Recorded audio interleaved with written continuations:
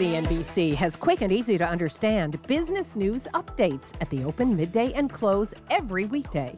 Markets, money, and more from Wall Street to Main Street. I'm CNBC's Jessica Ettinger. Follow and listen to CNBC Business News Updates wherever you get your podcasts. Welcome to ETF Edge, the podcast. If you're looking to learn the latest insights on all things exchange-traded funds, well, you're certainly in the right place. Every week, we're bringing you interviews and market analysis and breaking down what it all means for investors. I'm your host, Bob Pisani, and today on the show, we'll touch on the top thematic tech and software plays that are out there that's running hot for all the right reasons. We'll also talk about the world's biggest IPO and what it could mean for ETFs and how to own it. And ESG, that's environmental, social, and governance funds, why it's been so strong, and what some of the possible challenges are ahead of it. Here's my conversation with Jay Jacobs. He's head of research and strategy at Global X Funds. Todd Rosenbluth is the senior director of ETF and mutual fund research at CFRA. And Mona Naqvi is head of ESG index strategy at S&P Dow Jones Indices. Todd, I want to start with you.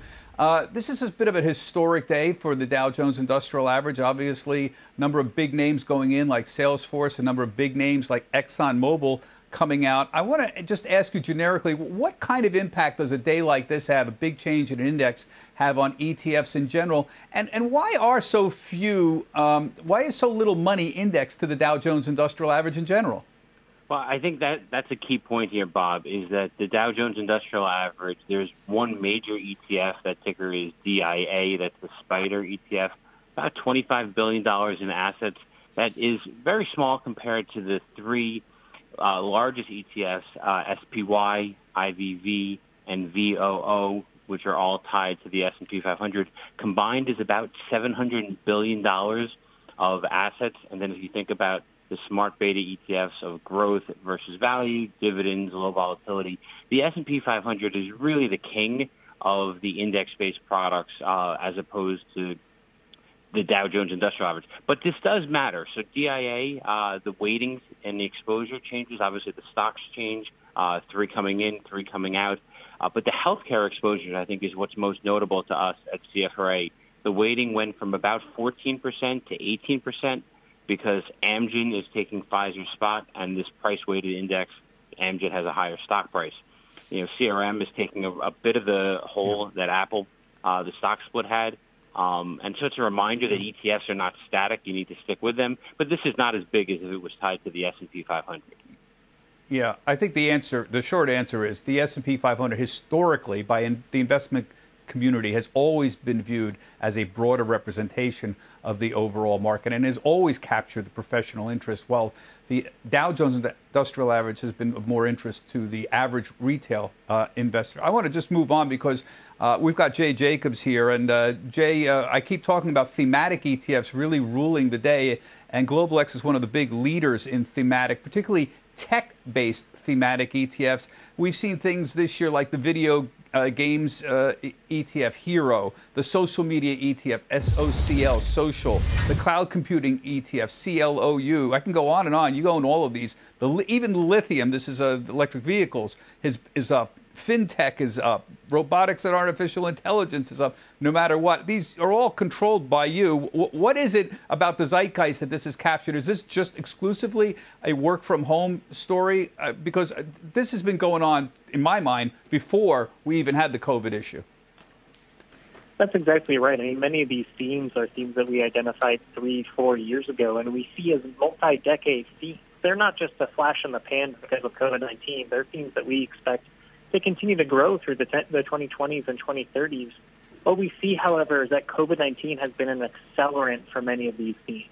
There was already a lot of people that shopped online, but people had no choice but to shop online in March and April under stay-at-home orders. And there was a lot of people playing video games, but people had nothing else to do, and there was no live sports, couldn't go outside, and suddenly you had a lot more people being drawn into video games. So when you look across a lot of these themes, you see that they've already been on these very strong organic growth trajectories, but COVID-19 really changed people's habits and accelerated the adoption of these themes such that growth is going much faster than we originally anticipated. Yeah, and even, Todd, things like solar energy, little byways of ESG. We'll get in that in a few minutes. But the important thing is even other thematic ETFs, as long as they're tech-oriented, have really been doing very well. Yeah, we're certainly seeing a wide range of these. So Global X has a great suite of these products, but we've seen some other firms with similarly strong performance with different exposures tied to robotics, tied to cybersecurity. CIBR from First Trust is an example that comes to mind that's performing very well. You are getting a very growth-oriented tilt with these, and they fill a nice hole as opposed to trying to pick individual winners on a stock perspective. You get that benefit of diversification using ETFs. Yeah. I want to move on and highlight something about ETFs that I really like, which is that often you can get access to things that would be very hard to get access to if you wanted to try it on your own. For example, obviously high-yield bonds might be a good example, but I want to highlight Ant Group, Ant Financial's IPO, which is going to happen very soon. It's going to be a dual listing. It'll be in Shanghai and in Hong Kong, not in the United States. So it's going to be not easy for average U.S. investors to access it, but there'll be several ETFs that will probably own this very, very quickly. They include the Renaissance Capital's international IPO. The symbol is IPOS. There is Crane Shares also has an internet ETF, a China internet ETF. KWEV is the symbol there. And we even may have ARK, our friend Kathy Wood over at ARK, having a share in that as well, ARKF. I think, Todd, the key story here is within days, Kathy Smith over at the Renaissance Capital IPO ETF told me that their international ETF, IPOS, would likely own it within 5 days. And again, here's another big example of ETFs making hard-to-get things easier to get. Right. Individual investors would be hard-pressed to try to get exposure to a Chinese-listed IPO coming to market. But through IPOS, as you mentioned, from Renaissance, through a peer product from First Trust, FPXI, that also focuses on IPOs and spinoffs, you can get direct access to this, and you'll get exposure to other recent IPOs and spinoffs. And this area of the market has been performing really well. IPOS is up over 40%. So is FPXI. And you mentioned ARK Financial. So this is an actively managed ETF. And it's global in nature. So it already owns companies like Tencent and Mercado Libre, in addition to LendingTree and Square within the top 10 holdings. So it's logical that this is a place that they'll be fishing. Yeah, I want to move on and point out another example of an ETF sort of capturing the zeitgeist. We've been talking about thematic ETFs, investing by theme rather than, say, industry necessarily. And now we're hearing about a SPAC ETF coming. Defiance has announced they're going to have a SPAC ETF. These are, of course, SPACs are special purpose acquisition companies. They've been on a tear so far this year. They're essentially blank check companies that seek to merge or acquire a private company within a couple of years. There's been 51 this year. They've raised $21 billion. That's 145% increase. And, this is another example. A SPAC ETF capturing a lot of interest in a particular space. And I guess either one of you guys can take a shot at this, Jay or Todd, but we've seen some very successful SPACs out there. We've seen, for example, the Virgin Galactic. It did pretty well. We've seen others that just sort of fade away. It's very hard to determine whether or not these are going to work or not because for the first couple of years, you really don't know what anyone's investing in. But the point is that there's an ETF now available for that, just like there was an ETF available for pot and even Bitcoin and social media. It's just another example of the versatility, I think, of the ETF space, guys. Well, SPACs are a structure just like ETFs are. I mean, they're a way of designed to bring companies out to IPO in perhaps a more efficient way because they give price certainty to those companies that are coming public. The question, though, is, what are they going to buy? Are they going to buy a driverless car company? Are they going to buy a space exploration company? Is it maybe a more traditional consumer packaged good company? You don't really know what they're going to be. They're just a structure. So I think from an investment perspective, investors might be wise to, wait and see what those SPACs ultimately become before diving in. Because, again, they're just a structure. You don't really know what you're going to get until they make their big purchase. Yeah, I think the whole thing is a little bit overblown. A lot of this is simply because famous people have said, come in, let me come in, trust me, and you can essentially avoid all of the problems associated with an IPO. and not even have a real idea. You can have a sort of an idea with enough people behind you and simply say, I'm famous. 2 years down the road, I'll come up with a great idea. I think it's all a little bit overblown. I want to move on and talk about ESG because we've talked about it a lot earlier in the year. In the last couple months, we've sort of been quiet about it. I want to hit on this a little bit. ESGs have attracted more than $35 billion, of net inflows so far in 2020. Assets across all types of ESG funds topped $1 trillion for the first time last quarter. I want to bring in Mona Naqvi. She's head of ESG index strategy at S&P Dow Jones Indices, one of the great experts on ESG. Mona, there was a recent Barclays report. We're getting a little pushback on ESG recently. The questions whether funds marked specifically as ESG really offer any outperformance or any kind of sustainability benefit compared to, say, traditional funds. How do you respond to that? Is there evidence that emphasizing ESG can lead to better or at least equal financial performances? Absolutely, Bob. I mean, if you look at the outperformance of a majority of ESG funds this year to date and over the past several years, I think that really speaks for itself. But on the question of the sustainability profile and what you're really getting with these, I think just as with any investment decision, investors are responsible for doing their due diligence and making sure that they really look at the specific fund or index objective. And just like elsewhere in the finance industry, we have a rather large spectrum of ESG investment vehicles available to suit the needs of different investors available in the market. On the one end of the spectrum, you do have types of ESG investment vehicles that offer a really significant improvement in sustainability profile, but that which you must have to accept a significant deviation from the market and a differentiated return. But on the other end of the spectrum, you are now seeing the emergence of a number of beta-like approaches, like our 500 ESG index, for example, at S&P, that is a bit of a core replacement strategy. And these types of approaches, on the other hand, are really reducing the barriers to entry and making ESG more mainstream, because rather than having to differentiate or devolve from the market, you can get market-like returns and at the same time a meaningful improvement in ESG. So I think the conversation in the ESG space has really moved away from why ESG and really more into the space of why not.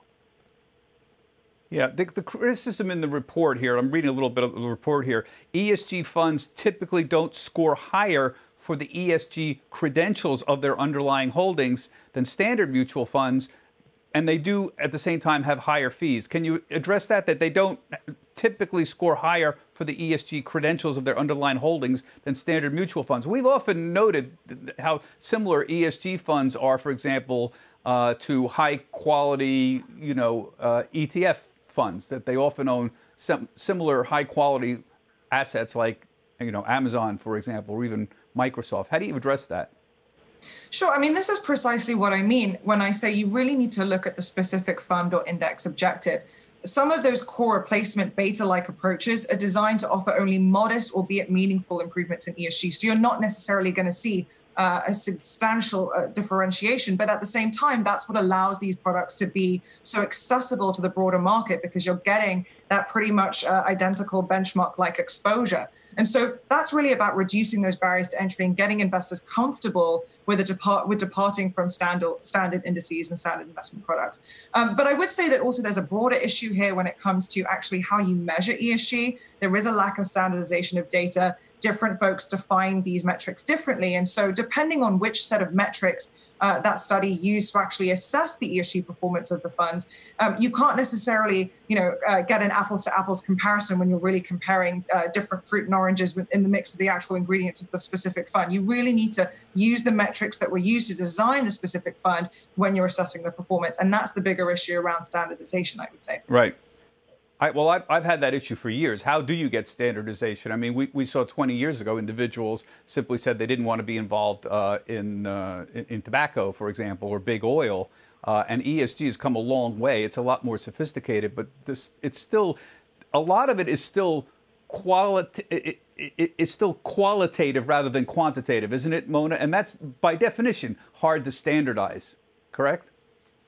I think there are many quantitative metrics involved in ESG. For example, carbon emissions and carbon intensity is a pretty quantitative metric. And of course, in other instances, there are a number of qualitative things mixed in. Really, when you think about what ESG is, it's, in my opinion, the practice of incorporating non-traditional sources of information into the investment process because you deem them to add some value that isn't already captured by standard investment analysis. So in some cases, qualitative information really useful because you're not going to get that from the regulatory filings. But the issue is that, these if you look at the way that corporations have changed over the past several decades in particular, you have the growth and importance of intangible assets, for example. It's very hard to quantitatively measure the value of intangible assets. And these are the things that are really driving corporations' value today, whether it's brand, reputation, goodwill. That's really what ESG is trying to capture. Inherent in that is some subjective kind of value judgments, but that's what I think adds so much value and intrigue to investors in this market. It's possible that these assets are mispriced. Everybody has a different opinion, and that's what creates such a significant opportunity here. Yeah. You know, Todd, regardless of all the subtleties about ESG investing, I mean, it's hard to make a case that ESG isn't adding any value this year. I look at all the big ESG funds, iShares Select, the iShares Aware, Vanguard's big ESG fund, ESGV. They're all up 12, 13, 14% this year. They're all outperforming the S&P. I guess I understand the subtleties about arguing that ESG investing, may not be the same, may not be that much different than overall market investing. But, geez, it sure seems to be doing better this year. Well, it's clearly different than the S&P 500 because in the case you mentioned of SUSA, it's up 14%. That's almost 400 basis points better than the S&P 500. And it's not just that iShares product. You mentioned ESGV from Vanguard, also up 14%. ESG strategies are going to differ in what they hold, same way that growth or value or dividend strategies are going to do so. But they're certainly adding value. And I just want to hit one more point that as a counterpoint to that argument, that these products you're paying a premium. You're no longer paying a premium. The ESG ETF tied to the benchmark that Mona's talking about, the S&P 500 ESG ETF from DWS, SNPE, charges just 10 basis points. That's 1 basis point more than SPY, and it's considerably cheaper than any ESG mutual fund you'll find around. So fees are certainly come down considerably. And I'll throw this out to anybody who wants to say something. I've noticed other kinds of subtle pushback against ESG this year. For example, I noticed the Department of Labor has a proposed rule that would remind plan providers that it's unlawful to sacrifice returns through investments intended to promote social or political ends. Todd or Mona, I'm wondering, is these kinds of comments from the Department of Labor or any officials a problem for ESG funds in the future? I mean, from my perspective, it definitely, can be a problem. It does seem to be in the opposite direction of where the rest of the world is heading in terms of regulation. But, I think that the question isn't so much, does ESG investing necessarily lead to outperformance, which I think is an assumption in the proposed rule, but instead, does it inherently imply underperformance? And the answer to that, from my perspective, is an unequivocal no, not least because there's a lot of evidence that supports the materiality of ESG and the outperformance associated with these types of funds. We've talked about it just now with the various ETFs that you've been looking at that have really outperformed this year, but also because of this emergence of these more core replacement beta-like approaches where there is no trade-off. We're really kind of dispelling that myth of an inherent ESG versus performance trade-off by offering these core replacement strategies. And I don't really think the rule really has any place to apply to those types of strategies when really you're getting very similar risk and return to the benchmark. I would agree with that. It's interesting that the Department of Labor has brought this up as an issue. Jay, maybe you can comment on a real subset of ESG that's doing well. These are these clean energy ETFs. I look at some of them, the Invesco Wilderhill Clean Energy ETF, Alps Clean Energy, Spider, S&P Clean Power, all of them, they're up like 40% so far this year. And again, here's another subset of ESG. You call this thematic, that's really doing well. And not only is the technology getting better, but investors want this more, it seems. I've seen inflows here in all of these. Yeah, we would consider this somewhat at the intersection of ESG and thematic, as you alluded to, because some of these are very high-growth disruptive themes. I mean, we're seeing a structural shift from fossil fuels to clean energy sources, which, if you're an impact investor looking to invest in companies that you think are going to have a positive impact on the world, you're probably attracted to those companies.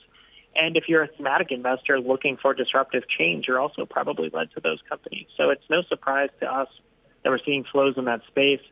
From a performance perspective, one of the key drivers here is you continue to see the cost of solar and wind fall just year over year. It's getting cheaper and cheaper to manufacture these parts and install them, whereas electricity prices, can be relatively flat. So especially if you contract out electricity 10, 20 years out. So that does create opportunity in this space for higher profit margins in a very competitive industry. Okay, guys, that's it. We've gone a little long, but look how much we've covered. Folks, we get you the best people in the entire ETF business. I know we cover a lot, but listen again, and you're going to learn a lot. Now it's time to round out the conversation with some analysis and perspective to help you better understand ETFs. This is our Markets 102 portion of the podcast. Today we'll be chatting about the Dow's big shakeup and what it could mean for your money and ETFs. Here's my producer, Kirsten Chang. So, Bob, today was obviously a milestone day for the Dow Jones Industrial Average, swapping out age-old titans of industry like ExxonMobil for new era names like Salesforce.com. What kind of impact, if any, do you expect that to have on ETFs? Do you expect any major reweighting to happen here to reflect some of these changes?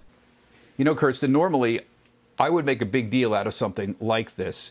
And I think it is very important for the Dow Jones Industrial Average because you're adding a big software company, Salesforce, and reducing the weighting of another big tech company, which is Apple. You're also adding another tech-oriented biotech company in Amgen, and you're removing Pfizer, which is a more traditional pharmaceutical company. So it's a little more growthy, a little more tech-oriented. Unfortunately, it doesn't really mean much for the world of ETFs, and there's a very simple reason. In the world of professional investing, the Dow Jones Industrial Average is really a lightweight. It's true it's the most popular index in the world. It's true it's what the average investor looks at. But in the professional investment community, the Dow Jones Index isn't that important. What matters is the S&P 500. And the reason it matters is because, number one, the S&P 500 is 500 stocks. It's a broader representation of the overall U.S. investing universe, number one. And number two, frankly, most of the companies that are invested there, the important thing is they matter a lot more because the nature of the Dow Jones Industrial Average is that it's a price-weighted index. Most investors don't consider that to be a very good way to weight indexes. The professional, more modern way is to weight them by market capitalization. So the bigger names, bigger money, more money involved matters more than just what your price is, which is what the Dow Jones Industrial Average does. So this has been the case for many, many years, but ETFs have exacerbated this trend in terms of what's winning in terms of a popularity contest. So there is only about $30 billion indexed to the Dow Jones Industrial Average. It's very, very small. There's really only one major ETF. But if you look at the S&P 500, well, there's about $11 trillion that is indexed to the S&P 500. And there are a whole bunch of ETFs that are indexed to the S&P 500, including the biggest one of all, which is the SPDR S&P 500 ETF, the symbol being SPY. And again, there's several other of them out there. So the S&P 500 is, almost 80% of the market capitalization of the entire U.S. stock market. It's true, there's roughly 2,500 stocks that matter in the investing universe in the United States, and the market capitalization is $35 trillion or so. But the vast majority of it, and I'm talking north of 80%, is in the S&P 500. So what happens to those other 2,000 stocks? Well, they're in the other indexes. The Russell 3000, for example, is a combination of the Russell 1000, the 1,000 largest stocks, and the Russell 2000, which is the next 2,000 stocks, which are considered small cap stocks. But don't kid yourself. The combined market value of the rest of the market outside of the S&P 500 is 15 to 20% of the total value of all stocks. So the S&P is really what matters. If you own the S&P 500, you own virtually the entire investable market. I mean, outside of perhaps 15%. And that's why there's a lot of money that's put into that particular index. That's it for today. I'm Bob Pisani. Thank you for listening. And make sure you tune in next week. And in the meantime, you can tweet us your questions or topic ideas at ETF Edge CNBC.